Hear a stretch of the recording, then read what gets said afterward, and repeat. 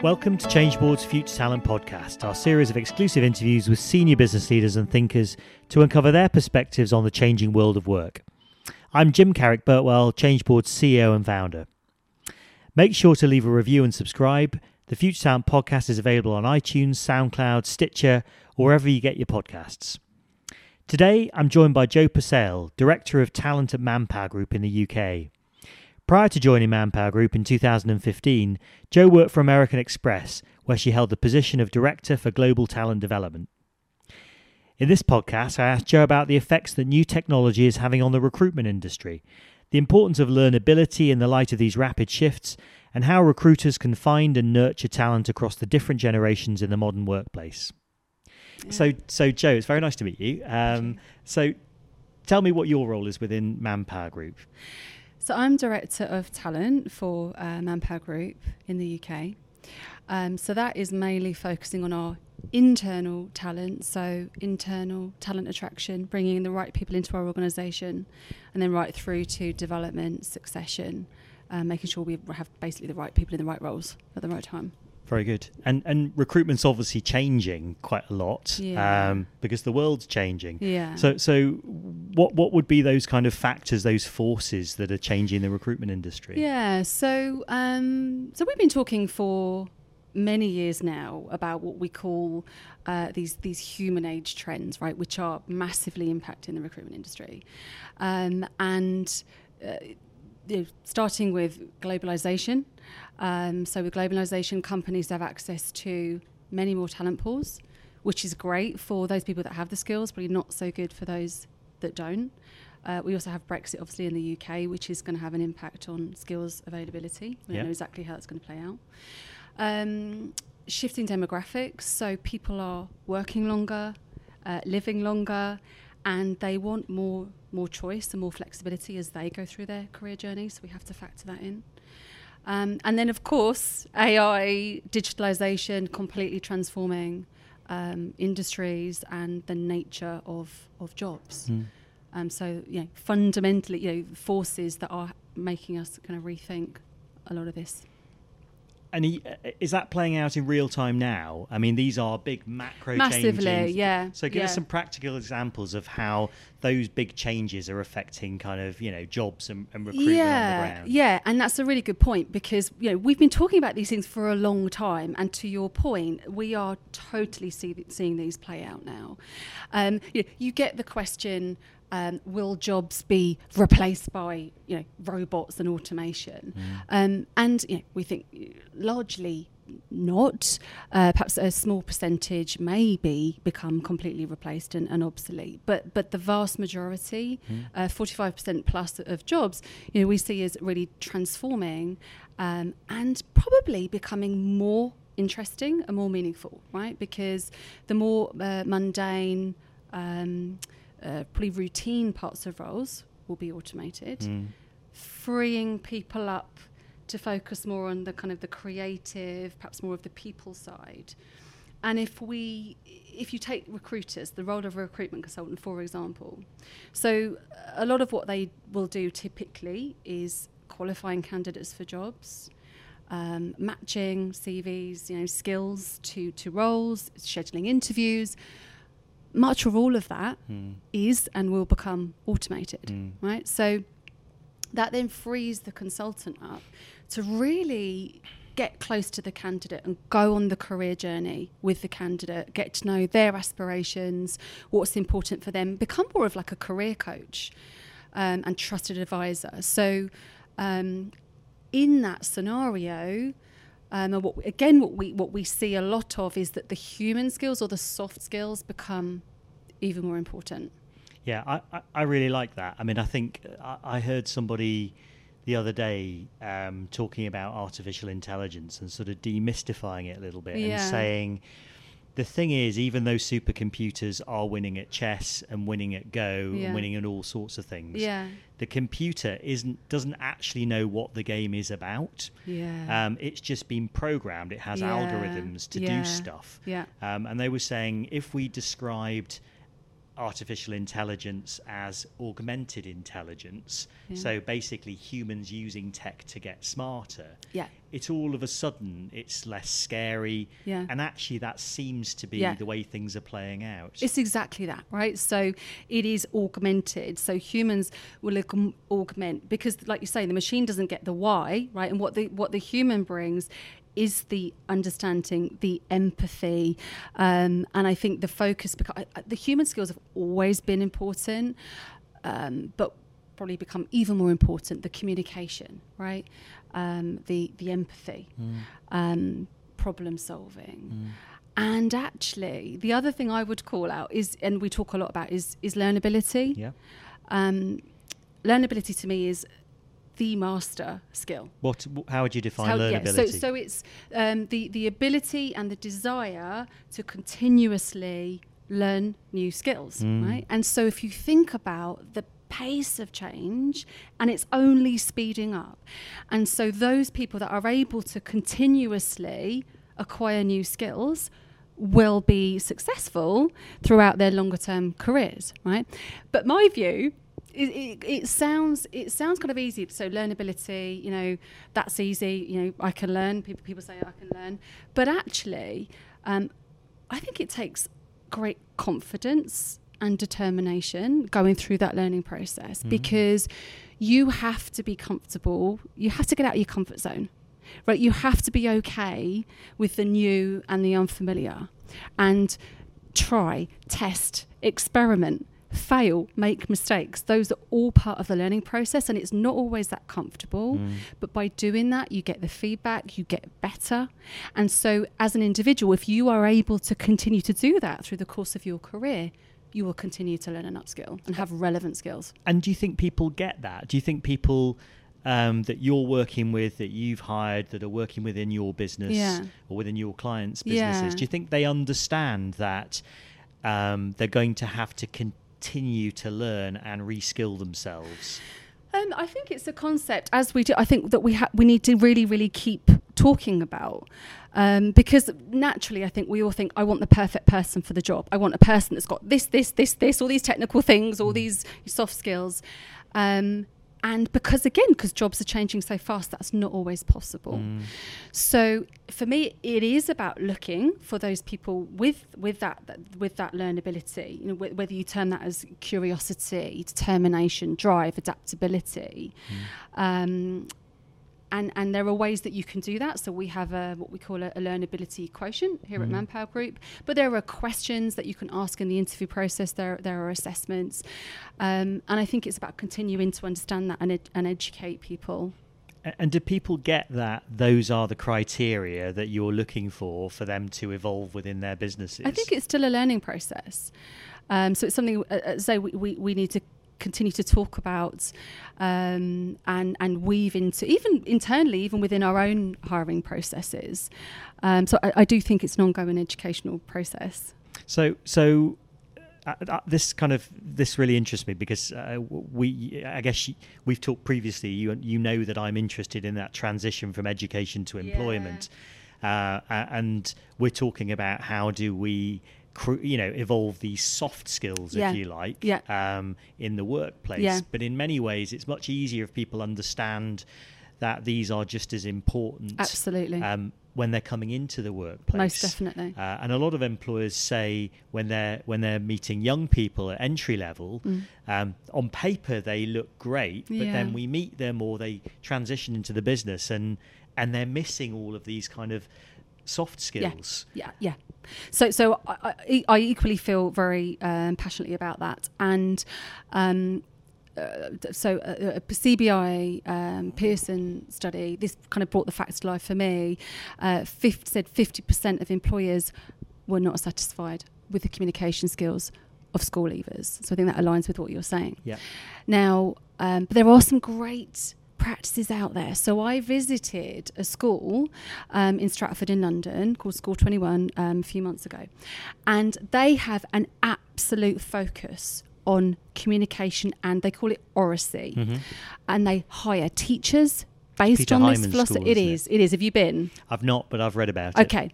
So it's truly inspiring. And so I observed some lessons, the way that the teachers interact with the children and really empower them. And they bring in external business leaders, and they get the kids debating and asking them questions. But the point is, it's weaved through their whole teaching methods, and it shows. So the school kids, they are confident, they are articulate.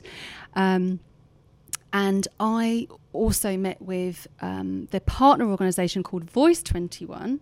So the school is School 21. Voice 21 are looking to scale the approach across other schools across the country. And so what we're talking with them about is, how can we support you, and how can we be the employer voice or represent the employer community to say these skills are important. So that's that's an example. There are I think some really great practices out there. To your point, sometimes there is a strong focus on the academic. The academic is important, but how can we also weave the soft skills into the learning? Yeah, no, I couldn't agree more. I think again, the job I do means I get to meet all sorts of kind of interesting people who have strong and diverse views on this, but some of the sort of the constants that are coming out here is that skills development within education needs to become as important as literacy and numeracy. And if you put it like that, it means that you can't just have a sort of a separate few kind of careers lessons tucked away. Exactly. You need to be drawing out the fact that, when people are doing extracurricular activities, whether it's sport, whether it's music, drama, you can bring out some of these sort of team working skills and identify them. I think one of the challenges that I've seen is that because employers describe these skills in so many different ways, it's quite hard for schools to know, well, everybody's talking about these soft skills, so what are they? Do you have them kind of quite tightly defined? That's a really great point. It's a really important point. And so communication, what does it mean? Right? Some people's take on that might be that person can talk. Well, actually, great communication is made up of asking for clarity when you don't understand, listening. How can you succinctly make a good point, right? Articulate a point.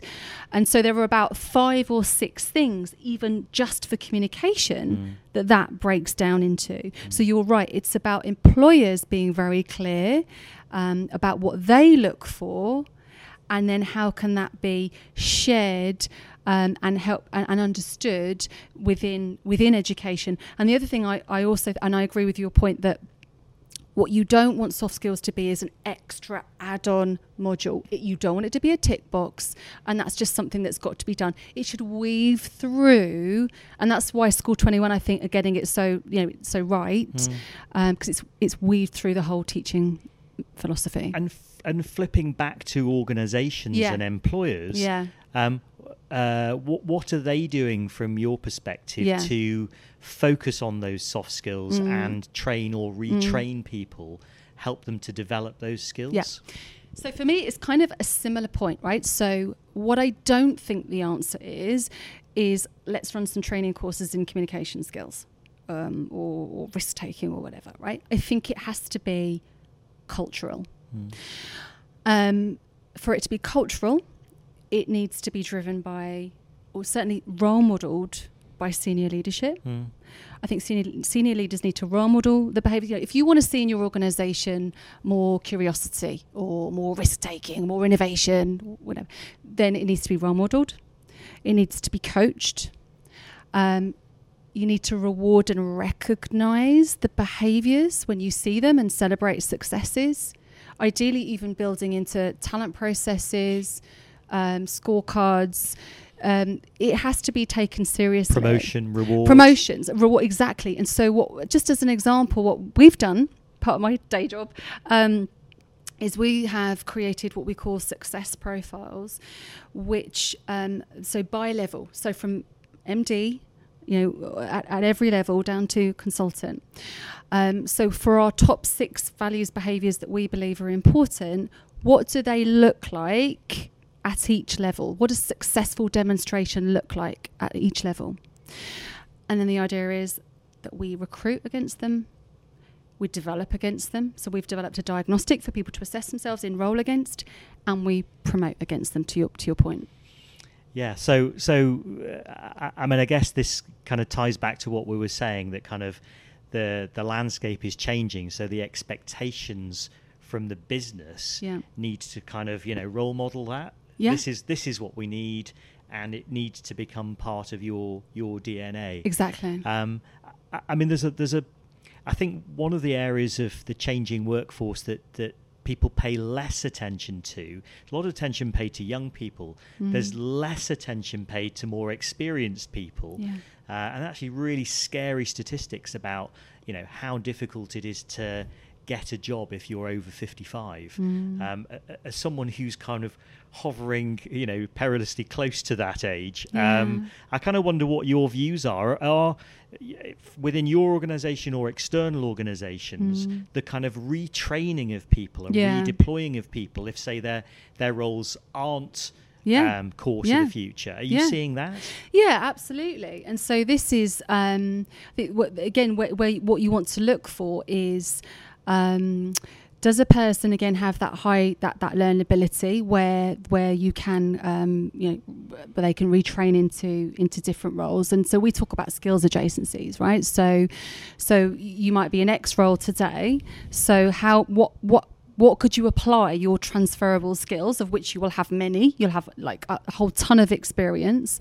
What could that apply to tomorrow? And to give us a concrete example, so in fact, somebody from my team, so for a number of years, they were a recruitment consultant, and they spent many years actually as a trainer. Now they have, in the last year, they are going through an apprenticeship, and they are retraining, and their role is now a digital learning developer, right? So as that role has evolved from trainer to digital developer, and that is absolutely working for that individual. So that's one example, but there are many examples of that, and I do think I suppose that kind of moves on to the hard skills. So when we think about skill shortages, right, in certain areas as well, so whether it's engineering or IT or professional services, whatever the area, I think the real opportunity is for employers to partner with providers or colleges and find those people with the high learnability, and then co-create curriculums, whether it's reskilling or just building a pipeline from scratch, but so that you are upskilling those people to have the skills that the employers need. Yeah, that's a great model. I couldn't agree more. Can I just pick up on something that you mentioned, skill adjacencies, which I'm really interested in, because traditionally in recruitment, you look at kind of what has somebody done in the last 3 or 4 years, and then try and plug that into what they're going to do for their next role. Whereas, as we know, there is an awful lot of skills that people have developed that actually probably are tucked away in their CV or are buried quite a long way down. And those might be the kind of the skills adjacencies. What kind of methods do you use to kind of identify within individuals what their adjacencies are? Are you using technology to support that? Not so much. So we have, I mentioned the success profiles and the diagnostic tool, which is a digital tool, right? And so I think the value of even something like that is that, I don't know, maybe someone's in compliance today or marketing, right? And they want to move across into a certain brand or IT or something, but how on earth could they possibly go about that, right? But when you start talking in terms of transferable behaviors across, right? So whether it's about fostering innovation or seizing opportunities or building relationships, then you can start to see those adjacencies. So you might be in marketing today, but you have those transferable skills, and there's probably just some technical upskilling So I think the success profiles are certainly helping us, but then it's the career conversation, right? So where it's manager as coach, and where managers are having the ongoing career and development conversations with individuals to say, what are your aspirations? Where are your strengths? Where are you at your best? Where do you see yourself? What could we explore there? That keeps it fluid. It keeps it live, rather than building big, enormous career paths where the jobs are changing, before you even know it. Yeah. So I'm a big believer in the tools and frameworks, but actually the conversations. And are you witnessing training for managers to be better at this? So that's where I do believe in I do still believe in training, but I think it's one solution among a suite, right? So absolutely. So one of the things that we've done again in the last couple of years is we created our own coaching framework, because I do think it's a coaching conversation is different to a command tell conversation. Yes. And that's when you draw out from the individual really the important, the real stuff to them, right? So I worked with a cross-functional team of senior leaders, and we said, how can we really bring this to life for managers? To help them have those coaching conversations. So we said we need a practical framework. So we developed a practical framework, and then we created a very experiential session, and we had all our leaders go through from top to bottom, and that's what we've done that pretty much over the last couple of years. Well, I think that's really helpful if the business can see the business leaders having to evolve, having to change, having to reskill themselves. Because there's a lot of people, they get to a certain stage in their career and they think, do you know what, I've made it, this is it, this is me. And actually that sends out all the wrong signals. Absolutely. So it's back to leaders role modelling. We're all learning. We're all having to continue to learn and adapt. And it's been really nice to hear our senior leaders share some of those messages and talk about that. I think it's a great point. Fantastic.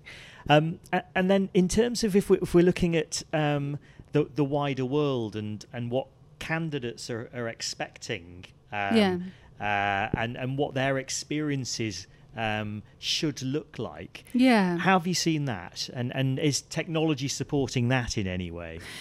Yeah, so I think probably going back to the earlier point that people are working longer, right? And it's referred to as these career marathons.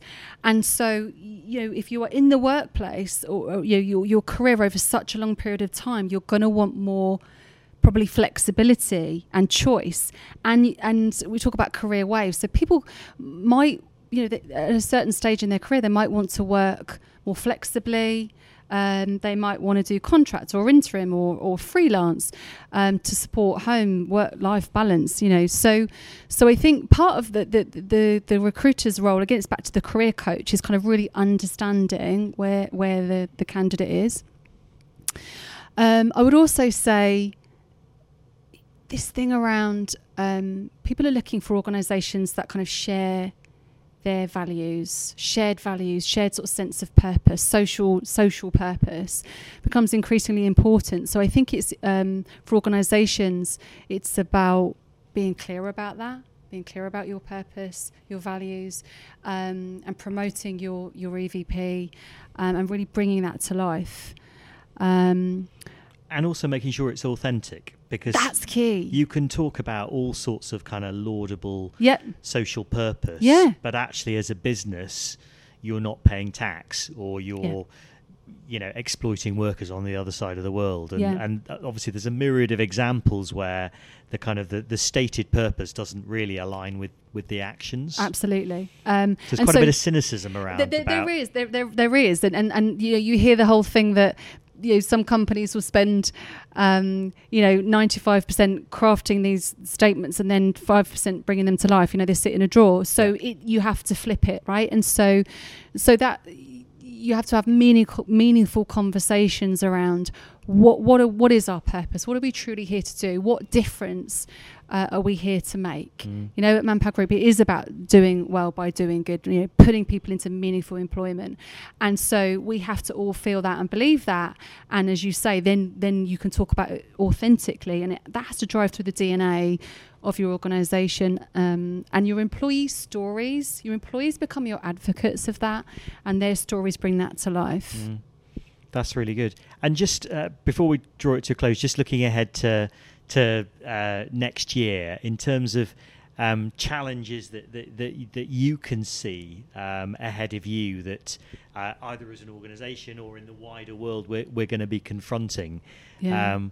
What have you got in your kind of sights as something that you really want to get stuck into next year? Yeah, I think it is coming back to this thing around soft skills, behaviours, culture, right? Because we know that the culture eats strategy for breakfast. Yes. That will drive largely your success. So, but changing mindsets, everyone adapting. That's not an easy process. It's an ongoing process. So for me, it's continuing to work through some of that. I think the education partnerships and helping to build some of that pipeline and stress the importance of what business is looking for. That's a key focus. And then staying on top of technology, that's constantly evolving, and making sure that we use the right technologies for the right things, not being dazzled by all these different technologies. But as a business, what are we trying to achieve? What are we trying to solve? And then let's find the right solutions to support that. Brilliant. Jo, it's been a real pleasure talking to you. Thanks very much. Thank you very much. Changeboard's 6th Future Talent Conference will be taking place on the 21st of March in London at the Royal Geographical Society. Join 750 of your peers for a stimulating day of thought leadership on the theme of technology and humanity. Visit our conference website, ftconf2019.com. That's ftconf2019.com to get your tickets now. We look forward to bringing you another Future Talent podcast very soon.